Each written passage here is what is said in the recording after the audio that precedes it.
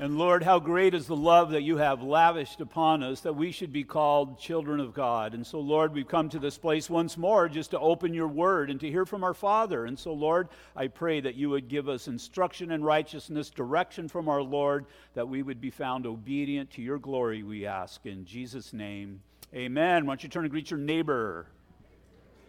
Greetings. Greetings, neighbors. Howdy.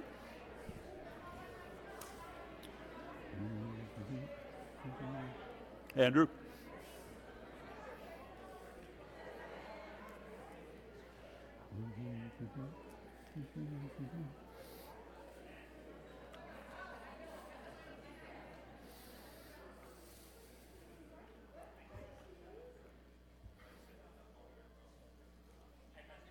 How you doing, Jim?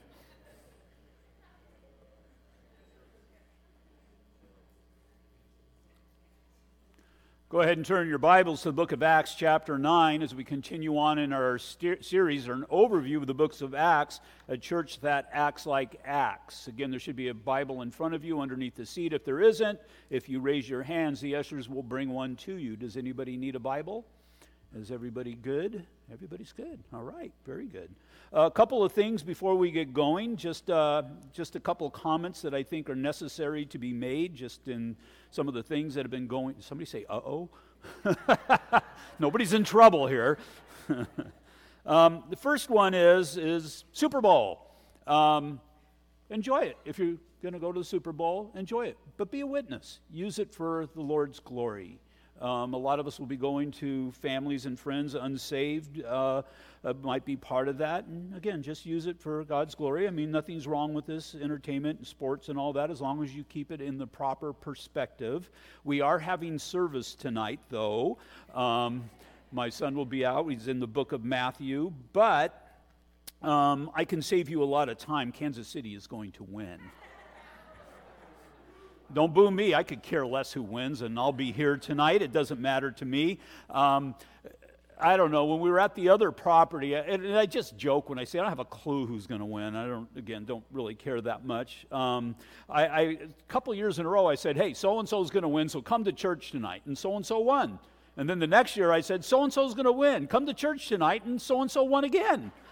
And then the next year, somebody called me like the week before and said, Pastor Mike, who are you picking to win the Super Bowl this week? I don't know. I don't really care. Anyway, just as long as we keep these things in proper perspective, it's all good. Second one's a little bit more serious, the Kobe question. And I've heard a lot of comments on this on the internet, just everywhere. Why is he so important? Just a basketball player? Well, unfortunately, we make mountains out of our celebrities, and our celebrity salvation is so important to us. Is he really saved? Is he in heaven right now? And we take little bits and pieces and build whole theologies on it. Is Kobe in heaven right now? I don't know. I don't know the man. Never met him. Appreciated his talent and appreciated as a Laker fan and all of that. But as far as him being right with God, I don't know.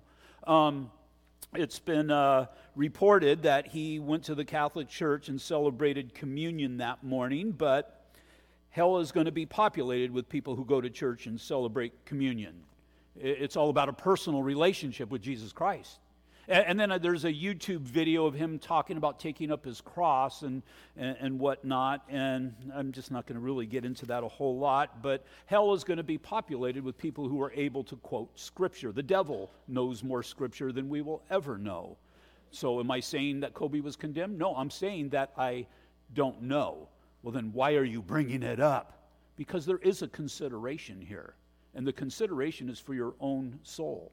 Because Jesus addressed the same situation, not Kobe's situation, but he addressed death. In Luke chapter 13, verse 1, there were present at that season some who told him about the Galileans whose blood Pilate had mingled with the sacrifice. Apparently Pontius Pilate, had murdered some of the priests, some of the Galileans. And it says, and Jesus answered and said to them, do you suppose that these Galileans were worse sinners than all other Galileans because they suffered such things? I tell you no, but unless you repent, you will all likewise perish. Verse 4, are those 18 on whom the Tyre of Siloam fell and killed them. Do you think that they were worse sinners than all other men who dwell in Jerusalem? I tell you no, but unless you repent, you will all likewise perish. And so the thing I can tell you about Kobe Bryant is, and the rest of the people, I don't know them, but the rest of the people as well, they were going about their day. They went about their day. They had all of their plans. And Kobe got in a helicopter, as was his habit, my understanding, and was flying just like he has done so many times before. But on that particular day, his life was required of him. And we never know when that day is going to happen. And so my question to you is, are you prepared for that day? Because what Jesus said here, I tell you no, but unless you repent, you will all likewise perish. Verse 5, I tell you no, but unless you repent, you will all likewise perish. And what Jesus' point is, you're here today. The God of all grace and mercy stands before you, just as he does here today through his word. And he's saying, unless you repent of your sins, unless you come to a saving knowledge and understanding of who Jesus Christ is, you're going to perish as well. And so the question is, where is Kobe Bryant? The question is, where are you? And so I just offer that to you. That's my thoughts on what had happened. I pray that Kobe Bryant did have a personal relationship with Jesus Christ and is in the presence of Jesus Christ in glory right now. But I don't know. But I do know where I'm at, and I pray that you do know where you're at as well. Jesus said, you must be born again. So, now, in Acts, the book of Acts, we've been looking at this series to understand if our church, the church, if us as individuals, are we truly a church that acts like Acts, that we conduct ourselves according to the pattern that is set before us by the book of Acts.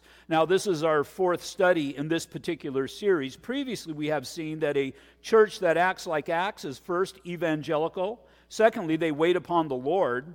Thirdly, they are filled with the Holy Spirit. Next, they are moving and ministering. They are encouraging to the discouraged. They hate hypocrisy, and they're witnessing as the world harasses. And now we come to number 9. A church that acts like Acts is just like you. It's just like you. Just the same as they were back then, so are you. It's filled with people who were sinners. It's filled with people who were lost and were in a terrible situation, but Christ entered in and changed all of that. And so we've got a building, whatever it is, wherever it is that they met back then, but filled with people who have been redeemed and who have been set free.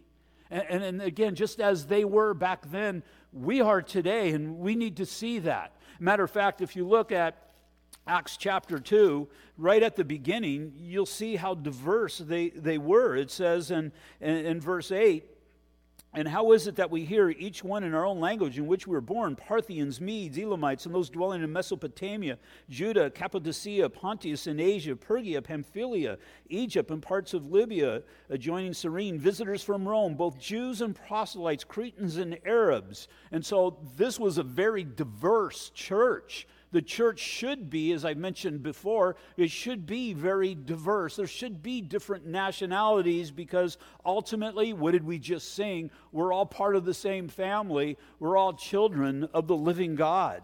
And so a church that acts like Acts is just like us. You cut this church in half, a cross-section of this church, it should mimic the same cross-section of the church that was meeting way back when. And so, church that acts like Acts, well, Paul was meeting Christ on the Damascus Road as he was going to persecute the church. And it's very similar to how Christ met you, how Christ met myself. We were on the road going to wherever it was we were going. And then just when it least expected it, Christ entered into our life and altered our life. So Jew or Gentile, we were all apart from Christ. We were all met by Christ. And those who are born again have all come to Christ. Paul's great testimony is in 1 Timothy chapter 1, verse 12. And I thank Christ Jesus our Lord, who has enabled me, because he counted me faithful, putting me into the ministry. Although, and that's a huge word, and that word should stand out to you. because Paul was not put into ministry because of ability or because of perfection. He says, although, and you should be able to relate to this, I was formerly a blasphemer, a persecutor, and an insolent man, but I obtained mercy because I did it ignorantly in unbelief. And the grace of our Lord was exceedingly abundant with faith and love, which are in Christ Jesus. This is a faithful saying and worthy of all acceptance, that Christ Jesus came into the world to save sinners, of who I am chief. Now, when he says I'm chief, he's not saying I'm the best one. He's saying I am the worst of them all. However, for this reason I obtained mercy, that in me first Christ Jesus might show all long-suffering as a pattern to those who are going to believe on him for everlasting life. It was an example to you and me, that we would understand, I've done some bad things before. I was a sinner. I was in constant rebellion to God. But I can look at Paul and think, but I never killed anybody because of their faith. At least we hope there's nobody in here who did that, although you never know.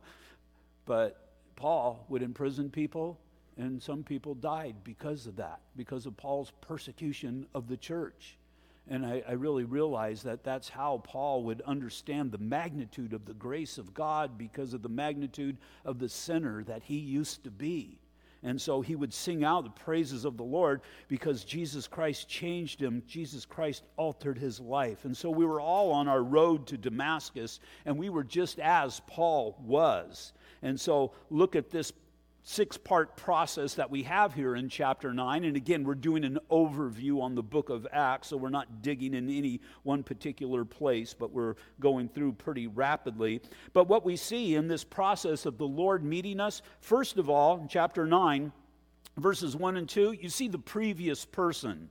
It says, then Saul, still breathing threats and murder against the disciples of the Lord, went to the high priest and had letters from him to the synagogues of Damascus, so that if he found any who were of the way, that would be Christianity, that's how it was referred to. Jesus said, I am the way, the truth, the life.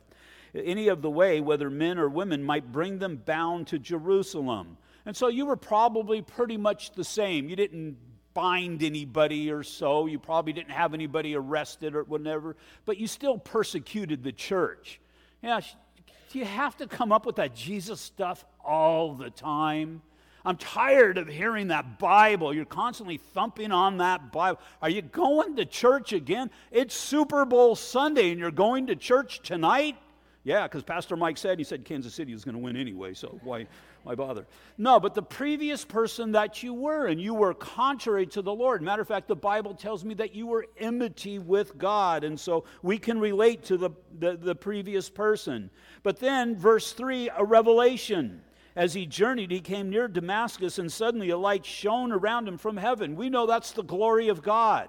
In past studies, we've seen what the glory of God denotes. It denotes the presence of God. And so there was the presence of Jesus Christ. And at some point through the Holy Spirit and somebody preaching the word to you, there was the glory of God. Probably wasn't a bright light, but there was the undeniable presence of Jesus Christ in whom you submitted yourself to. And then there was a degradation in verse 4. Then he fell to the ground and heard a voice saying to him, Saul, Saul, why are you persecuting me? A degradation, what I mean is humiliation. He humbled himself. He humbled himself before Jesus Christ.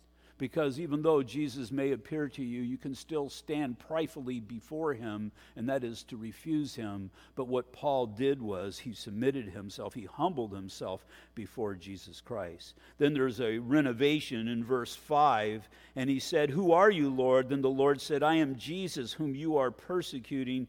It is hard for you to kick against the goads.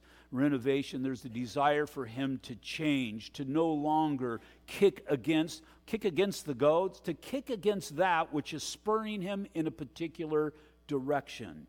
And so this tells me that Paul had previous conviction. He understood the word, the Old Testament, and he probably knew it just as well as anybody else ever had. And the Old Testament always leads us to Messiah, to Jesus Christ, till you have to come to the point, if you knew the Old Testament, come to the point that you have to willfully deny that Jesus was the Messiah. And so this tells me that the Apostle Paul, he knew better, and that's probably why he was so angry, is because he was so convicted. And so there was this renovation process that was necessary in his life. And then we see a dedication in verses 6 through 8. So he trembling, Paul, he trembling and astonished said, Lord, what do you want me to do? Then the Lord said to him, Arise and go into the city, and you will be told what you must do. And the men who journeyed with him stood speechless, hearing a voice but seeing no one. Then Saul arose from the ground, and when his eyes were opened, he saw no one, but they led him by the hand and brought him to Damascus. Dedication to doing the will of God. And it started immediately.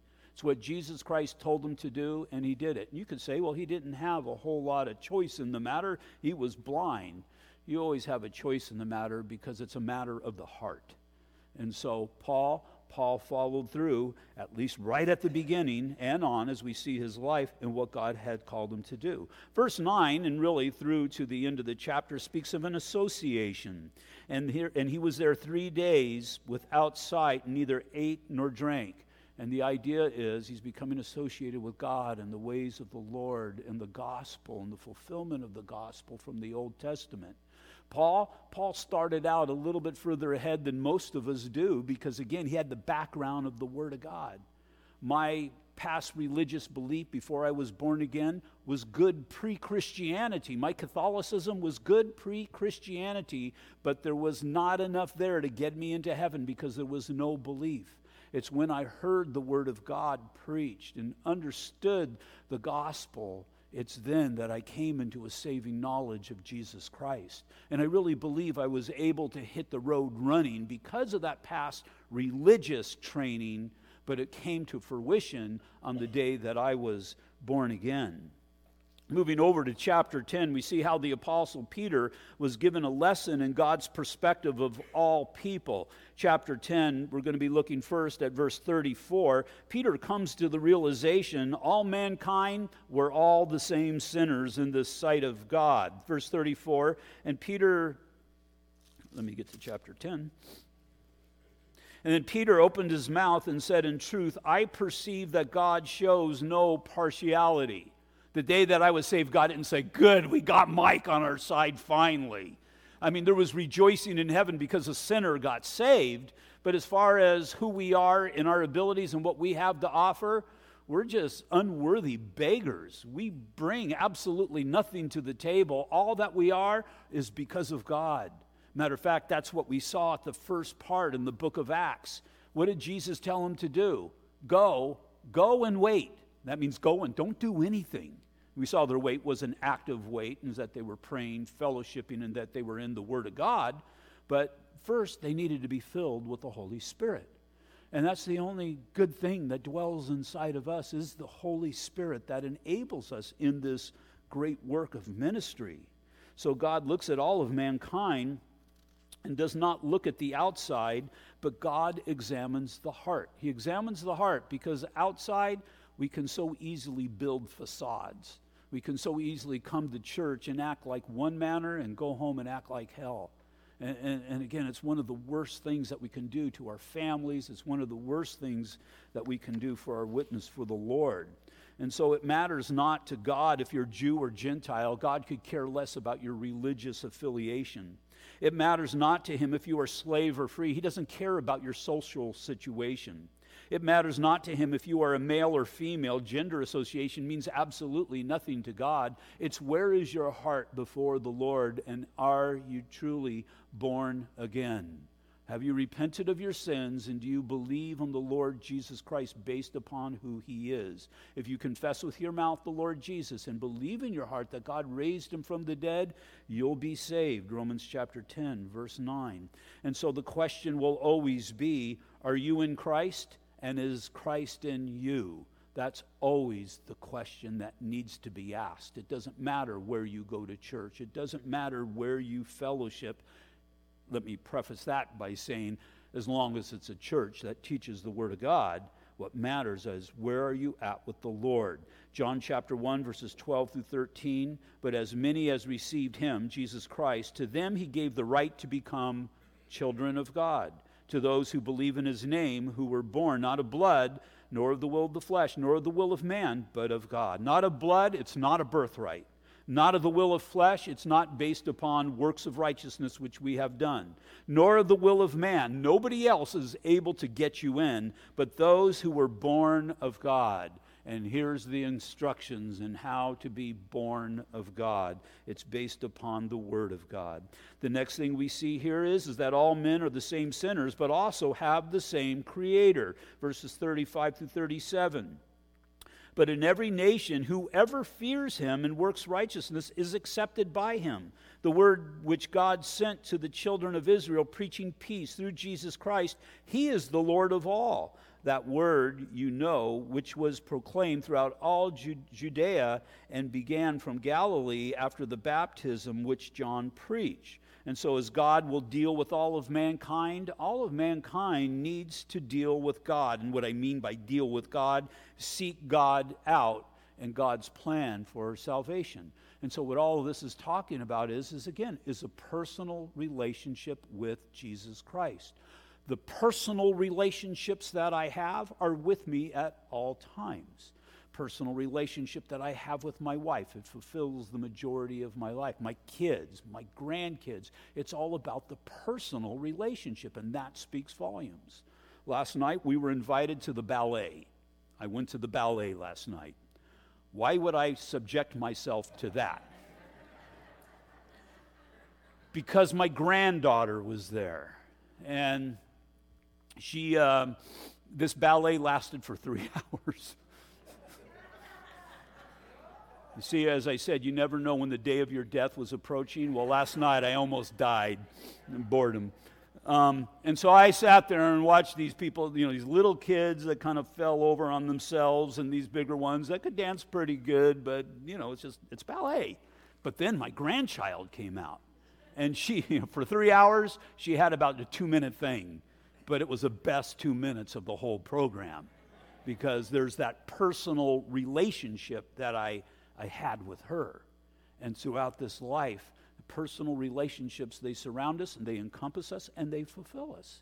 And so that personal relationship that we have with Jesus Christ, it should fulfill the totality of our lives, the totality of who we are. And so, same Creator. Next thing we see here is we have the same Savior, because there's only one. Verse 38. How God appointed Jesus of Nazareth with the Holy Spirit and with power, who went about doing good and healing all who were oppressed by the devil, for God was with him. And we are witnesses of all things which he did, both in the land of the Jews and in Jerusalem, whom they killed by hanging on a tree, whom God raised up on the third day and showed him openly as not only Lord, but Lord and Savior. A point Peter made earlier in Acts chapter 4, verse 12. Nor is there salvation in any other names, for there is no other name under heaven by which mankind must be saved. The next thing that we see after that progression is a willing witness. Verses 40 through 43, how God raised him up on the third day and showed him openly, not to all people, but to witnesses chosen before by God, even to us who ate and drank with him after he arose from the dead. And he commanded us to preach to the people and to testify that it is he who is ordained by God to be judge of the living and the dead. To him all the prophets witness that through his name, whoever believes in him will receive the remission of sins. And so how has God chosen to spread this message? Through the witness. Let's look at the witness for a minute. Witness, well, if you look at a court of law, I sat on a jury once before, and they never asked the witness, well, what do you think? They never asked the witness, what's your opinion? The only thing they asked the witness is, what did you see? What do you know? Remember Joe Friday? Just the facts, ma'am, just the facts. That's all they wanted. Nobody cares about you. You should not care about my opinion for the most part. It's what are the facts here? That's why we keep a Bible open before us, and that's why I encourage you to do so as well. If I present an opinion, which obviously I'll do from time to time, you can make sure that the things I say line up with the Word of God. And so what the Apostle John did in John chapter 1, he made a truth statement concerning Jesus Christ based upon his motivation for writing the Gospel of John. And what was the motivation for writing the Gospel of John? Well, he presents his thesis in the first 2 verses. In the beginning was the Word. And we're not going to go through all this, but the Word is Jesus Christ. In the beginning was the Word, and the Word was with God, and the Word was God. He was in the beginning with God. So he's showing us that Jesus Christ came from God, was with God, and is in fact God himself. That's why John wrote the Gospel of John, his gospel, to prove that Jesus Christ is God. And so what does John do right out of the bat? Well, he uses 6 of them, but he offers John the Baptist as his calls his first witness, and his first witness is John the Baptist. He also would use the witness of the Father, John 8:18, I am the one who bears witness of myself, and the Father who sent me bears witness of me. Jesus himself, John 8:14, Jesus answered and said to them, even if I bear witness of myself, my witness is true, for I know where I came from and where I am going, but you do not know where I come from and where I am going. He speaks of the witness of the Holy Spirit, John 15:26, but when the Helper comes, who I shall send to you from the Father, the Spirit of truth who proceeds from the Father, he will testify of me. And I'm not going to read all the rest of the scriptures, but there's the works of Jesus Christ. There's the scriptures. There's the prophecies of the Lord Jesus Christ. And so the Apostle John, he presents his thesis, then he proceeds to back it up, and he backs it up with the testimony of the witness. And so you can come to me and you can deny Jesus Christ for who he is. You can deny him that he's ever existed. You can deny that he died upon the cross. You can deny that he's God. You can deny that he's Lord and Savior and all of this stuff. But the one thing I know is I once was blind and now I see. And the great turning point was my coming to a saving knowledge of Jesus Christ. I can give witness to the saving power of Jesus Christ. I can look back at my life and see who I used to be. And I can see at that point of my salvation the change that God has worked. And now I can see this changed life of this born-again believer. And being pastor has nothing to do about it. It's all about being born again. And the truth of the gospel should ring forth in your life as you look at who you used to be. You should be able to give witness of what Jesus Christ has done in your life. And the good thing about it is they can call you a liar and everything else, but they can't really speak against it other than that. Because how can you tell me that my life wasn't changed? How can you tell me what I believe and what has been revealed to me? That's the good thing about a witness. If a witness is genuine, he'll be able to withstand questions from both sides of the story. Why? Because he knows the truth of what he has seen. Do you know the truth of what you have experienced? Do you know the reality of what Christ has done and the magnitude of what Christ has done? It's these things, and that's your testimony. It's these things that we're able to speak of and give witness for the Lord Jesus Christ. And so the sole purpose of a witness is to establish what the truth is. I can go home and tell you whatever, but my true witness is going to be the life that I live. It'll be a witness to my spouse. It'll be a witness to my children. It's a witness to my grandchildren. It'll be a witness to those people who are around me. That's going to speak volumes of a relationship that I have with Jesus Christ. And so here, John gives us 3 main qualifications of a witness concerning the Lord Jesus Christ. First is in John chapter 1, verse 6. There was a man sent from God whose name was John. A witness for the Lord Jesus Christ is sent from God. And so consider that. The person who shared the gospel with you, you didn't just run into them. They were sent by God for that specific purpose. God looked down upon you, desired to save you, and sent that person into your life to preach his truth into your life that you might be saved. And so what you also might need to consider here, you do need to consider here, where is he sending me? Who is it that he's sending me into their lives that they might be saved? God will once again send somebody to you, then he will send you into somebody else's life. And then John chapter 1, verse 7, second qualification of a witness. This man came for a witness to bear witness of the light. His witness is of Jesus Christ and Jesus Christ alone. It's not about having a fruitful, victorious life. It's about coming into a relationship with Jesus Christ. God does not guarantee you a victorious, you do have a victorious Christian life because you have victory over sin, but it's not going to be easy. Matter of fact, Christianity, it's going to be one of the hardest things that you ever do because you're going to have to die to your flesh, and you're going to have to die to your flesh daily. But as you put forth the effort, Jesus said, my yoke is easy and my burden is light. Because, well, what do we have to compare that with? Well, you can go back to living a life of sin, and that was a yoke that nobody could bear because eventually that's going to crush you. And so our witnesses of Jesus Christ and Jesus Christ alone. And then the last part of verse 7, that all through him might believe. A witness speaks of the grace of God. The grace of God, this great love with which God has for us, yet that while we were still sinners, Christ died for the ungodly. It's the unmerited favor of God. Remember, mercy is not getting what you deserve. Mercy keeps us out of hell. But grace is getting what you don't deserve. Grace is what gets us into heaven.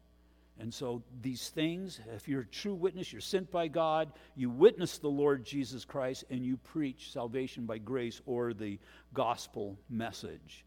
John was prophesied, his coming was prophesied in Isaiah chapter 40, verses 3 through 5.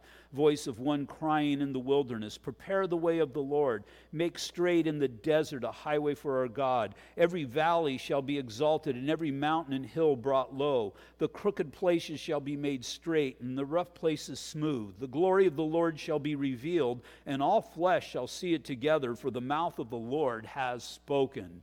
And the idea here is, in the midst of all of the human philosophies and the good ideas of man that are out there, here's that which is going to cut that straight path through every obstacle that has ever existed. John 1:34, and I have seen and testified, this is John the Baptist speaking, and I have seen and testified that this is the Son of God. If you witness, if you have a heart to tell people about Jesus Christ, God will bring people into your life who need to hear the gospel of the Lord Jesus Christ. It was D.L. Moody who said, if you will be on fire for the Lord, people will come to watch you burn. But if you say, well, I've never had anybody that I'm able to tell Jesus to, it's probably because you never tell Jesus to anybody.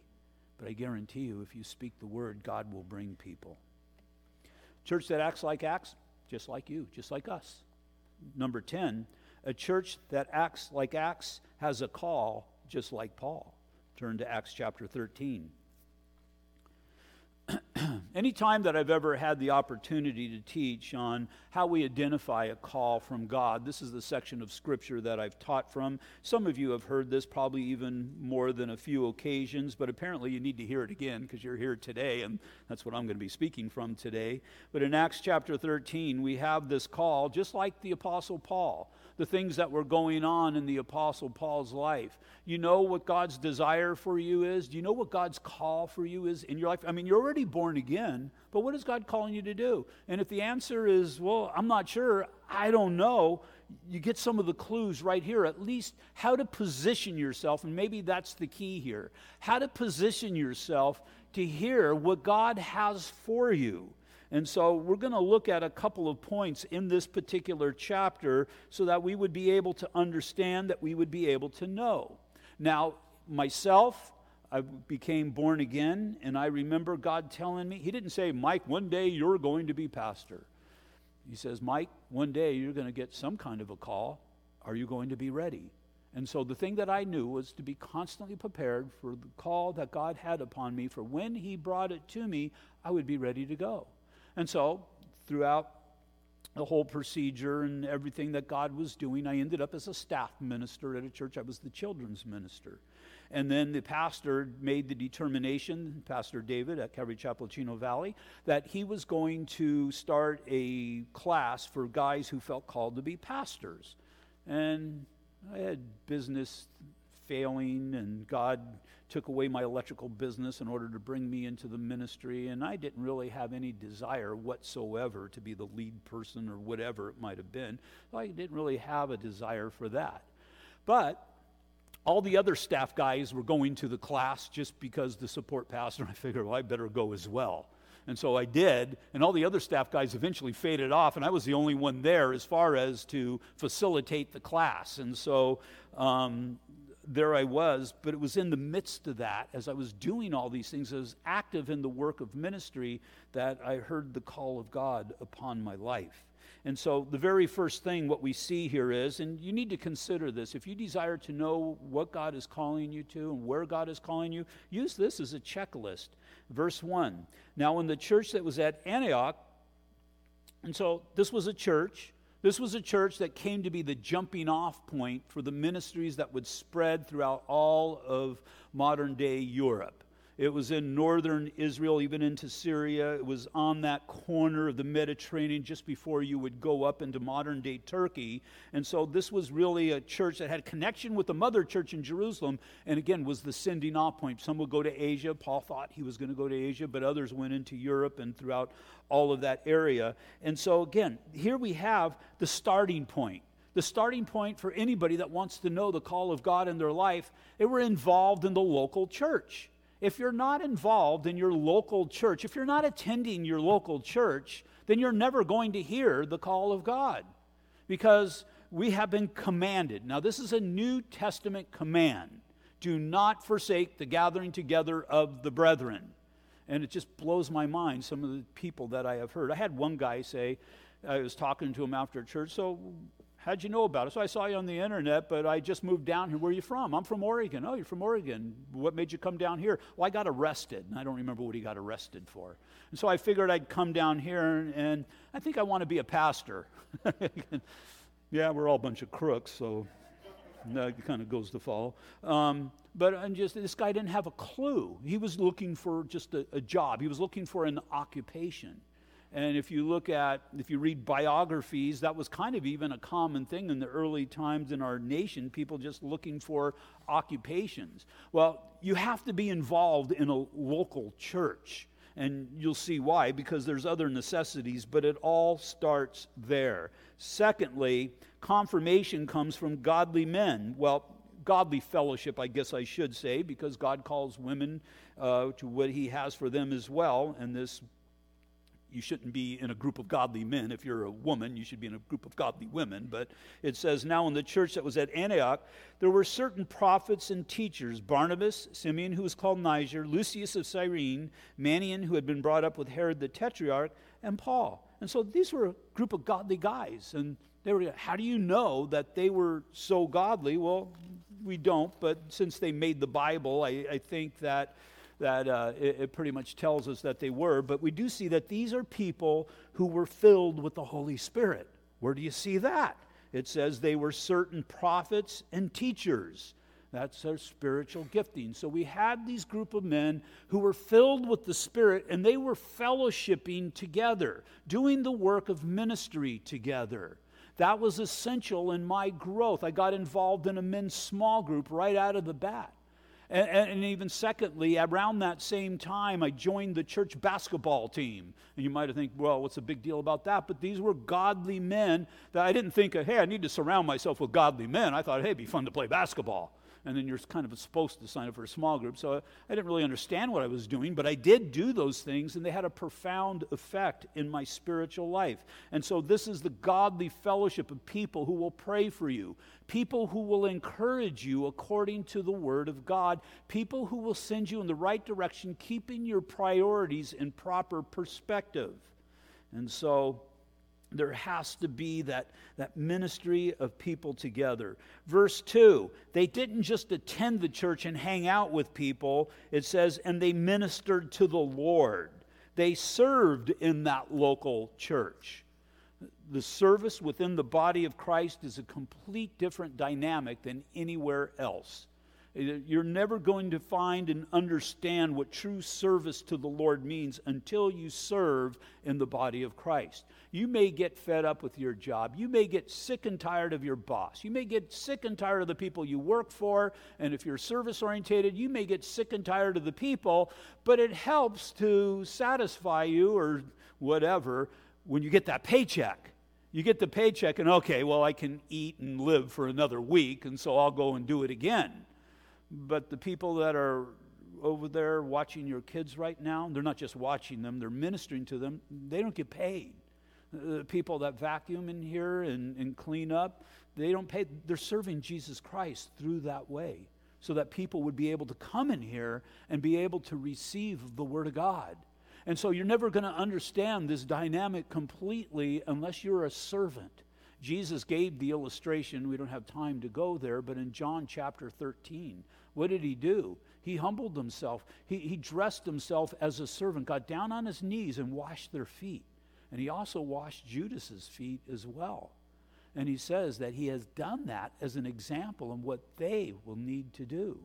And so if you're truly going to be a servant of God, you need to learn certain things you need to learn, and the number one thing you need to learn is to humble yourself, and that your wishes and your desires would be brought subservient to the wishes and desires of God through those people. And people, they're a pain in the neck. Not you guys. It's all those other church people that are out there. But sometimes you can think, Lord, if you could just get rid of all the people, ministry would be so much easier. Well, ministry would be non-existent. And so you notice, like, when we decide to, we're if we end up staying here, we're probably going to get new carpet, and probably going to get new chairs, and probably going to paint and just give the place a facelift. What we're not going to do is ask everybody's opinion, because that's where wars start in the middle of the church. What color do you think? Well, I want black. Well, I want purple. Well, I want green. If it's not green, I'm out of here, because the purple people, they always get their wish, and you can just go crazy and all of that stuff. And so just to humble ourselves, learn the work of ministry. You want to know the call of the Lord? Minister in the local church. Surround yourself with godly people and serve in that church. And then fourthly, have an ear to hear what the Spirit says. As they ministered to the Lord and fasted, the Holy Spirit said, "Now separate to me Barnabas and Saul for the work to which I have called them." And so there's the call. The Spirit then speaks as they're in the midst of doing all of that. And so here we have God, the Holy Spirit, is now giving them direction. Paul was doing this for 16 years or so, give or take. So for quite a while. Didn't just show up one day, didn't hear anything, and go home. And so this is a process. It's not that you so much go through step 1, 2, and 3, but you need to see the mindset here, and it's then that God spoke to him. And then fifthly, this calling will need to be bathed in prayer and fasting. It says, as they ministered to the Lord and fasted. It doesn't say prayer here, but fasting is always connected with prayer. You need to be a person who prays and fasts at the beginning, because you're going to need to be a person that prays and fasts every single day throughout the calling that God has given you. Sixthly, at some point, look at verse 4. Verse 4, they're all important, but verse 4 is one of the most important. Well, look at verse 3. Then having fasted and prayed and laid hands on them, they sent them away. And verse 4 is the important part. And being sent out by the Holy Spirit, what does it say? They went. They went. They signed up for ministry. I can't tell you how many people have taken so much of my time saying, this is what I want to do, this is what I'm going to do, this is what I feel called to do. Praise God, do it. I'll help you do it. I'll do what is ever necessary to see God's will come to pass in your life. And then they never do it. They never do a thing. And it's very unfortunate, because if God's calling them, God wants to use them. And I often wonder how much they have truly missed out.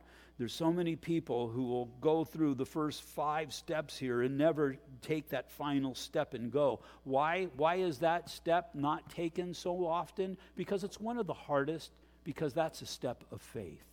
You're stepping out into faith. You're stepping out into the unknown. That's what Paul was doing as he was going to go up through modern Europe. He was going to step, there was just no guarantees. I remember thinking about this when I was on staff at that other church. I had a nice office. I had one of the biggest offices there. I kind of finagled that, but nonetheless, won't go there. Every other week, we got paid every other week, I'd go and my paycheck would be there. And Pastor always says, if you ever come to me and tell me that you want to start a work, I'll do everything that I can do to help you do that. And one of the things that I'm going to do to help you do that is to relieve you of your duties here. Not that you're going to be fired, but you're going to be let go because you need to go and do what God has called you to do. And that's what we did. We left. And I went back and doing electrical work.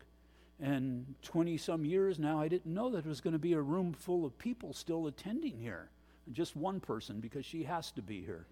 But other than that, you just don't know. And so you take a step of faith, because if you want to see the glory of God in your life, you'll never know unless you take that first step. First step's always the hardest step to take.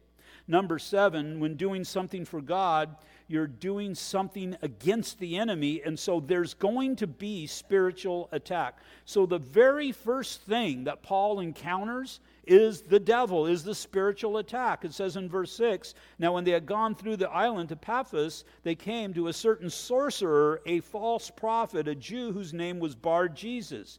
Bar-Jesus means son of Jesus. More than likely, he's presenting himself as being the son of the Messiah, of Jesus Christ. But he's a false prophet. Verse 7, who was with the proconsul Sergius Paulus, an intelligent man. This man called for Barnabas and Saul and sought to hear the word of God. And so this man is a false prophet, and he's making friendships with the people who seem so important, who are able to, if you will, validate what they're doing. But Elymas the sorcerer, for so his name is translated. Now here you have the opposition that comes. This is a definition here of spiritual attack. And the first thing is, they withstood them. They're going to come up against you. If you're doing what God has called you to do, there's going to be opposition. I've heard so many people say, yeah, I'm going to do this. They even took the step of faith, but then they came back and said, it got hard. It must not have been of the Lord. No, when it gets hard, that means it is of the Lord, because you're being opposed by the enemy. A friend of mine who was a missionary once told me something that was very wise. He said, the faith was never in the going. The faith is in the staying and continuing on. And so to continue to push forward, Paul says the one thing that I do is to put the past in the past and continue to move forward. So first of all, we see this opposition. It withstands them, seeking to turn the proconsul away from the faith. Then Saul, who is also called Paul, was filled with the Holy Spirit. And so, again, we see the Holy Spirit that called them is the Holy Spirit that will continue to enable them. Especially, it's then that you're going to see how weak you are, but how strong God who dwells inside of you is. Looked intently at him and said, "O full of all," opposition is going to be deceitful, because that's what Satan has been at the beginning. All fraud, he's going to be fraudulent, because that's how Satan's been from the beginning. You son of the devil, well, they're not of God, so they're going to be of somebody, and they're of the devil. You enemy of all righteousness, of everything that God wants to do, he's opposing that. Will you cease perverting the straight ways of the Lord? It's what the enemy does. And so there's going to be that opposition. That opposition is going to be a reality. But what we strive for, eighthly, there will be fruit from your ministry. Verse 12. Then the proconsul believed when he saw what had been done, being astonished by the teaching of the Lord. Then in verse 13, it's going to get hard again. Now, when Paul and his party set sail from Paphos, they came to Perga and Pamphylia, and John, this is John Mark, the one who would eventually write the Gospel of Mark, departing from them, returned to Jerusalem. That's probably one of the hardest things that has gone on in ministry, the people who have departed. Some people depart in good ways. They move for whatever reason. God moves them on. They're called to a different place, a different ministry, or whatever. That's all good and that's all fine. Then there's some people that depart and say some pretty ugly things, say some pretty insulting things, not just about me, but about you as well. Oh yeah, who said that? No, I'm not getting into that. But that's the hardest part of ministry, because you pour your heart out into people that you've helped, people that you've paid their bills sometimes, or people that you've given food to even. people that you've poured your heart and soul into, and just do some cruel things. Or, and you know what one of the cruelest thing is just to leave. Just to leave and to be gone and never say anything. Whatever happened to so-and-so? I don't know. They used to serve and used to be here, and then all of a sudden they just left. And those things are hard things. And John Mark, he did depart, but he would eventually be restored back to ministry. 10thly, your main purpose in the midst of all of this, and we're not going to read it because of time, but in verses 14 through 16 and then 42, really from verse 14 all the way through to the end of the chapter, preach the gospel. You have to be gospel-centered because you have nothing else to give anybody else whatsoever than the Word of God. And then lastly, the result, verse 52, and the disciples were filled with joy in the Holy Spirit. It's the joy of just simply doing the will of your Father. Well done, my good and faithful servant. And so, if you sense a call from God, are you following through in those things? That's the biblical example, because a church that acts like Acts is doing these things in order to understand God's desire and then moving forward in the will of God. So a church that acts like Acts, it's evangelical, it waits on the Lord, is filled with the Holy Spirit, is moving and ministering, is encouraging to the discouraged, hates hypocrisy, multiplies ministry, witnesses as the world harasses, is just like you, and a church that acts like Acts has a call just like the Apostle Paul. And then just this last verse, I'll close with this, what the Apostle Peter said in 1 Peter 4:17, for the time has come that judgment to begin at the house of God. Not judgment, condemnation, but evaluation, that we would evaluate ourselves and know, am I a person that acts like Acts? Are we a church that acts like Acts? Father, I just pray that you would reveal the truth of that to us. That, God, we would honestly open ourselves before you and truly know, God, that we're doing what you have called us to do.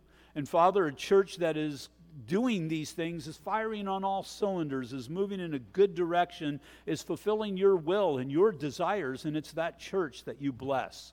Father, I pray that you would bless our church, but I pray that we would also realize the responsibility of what we need to do to be receptive of those blessings. And so, Father, I lift up those who have come out today. I pray that you would watch over them and keep them. I pray, Father, that they would have a heart for your will and your ways, and you would use them in glorious ways beyond their ability. I do pray for this afternoon as we go into unsaved homes of family and friends, that you would enable us, Father, to be the witnesses that you have called us to be, that, God, you would just continue to do a good thing through Calvary Chapel, Ontario, we pray in Jesus' name. Amen. Will you all stand, please?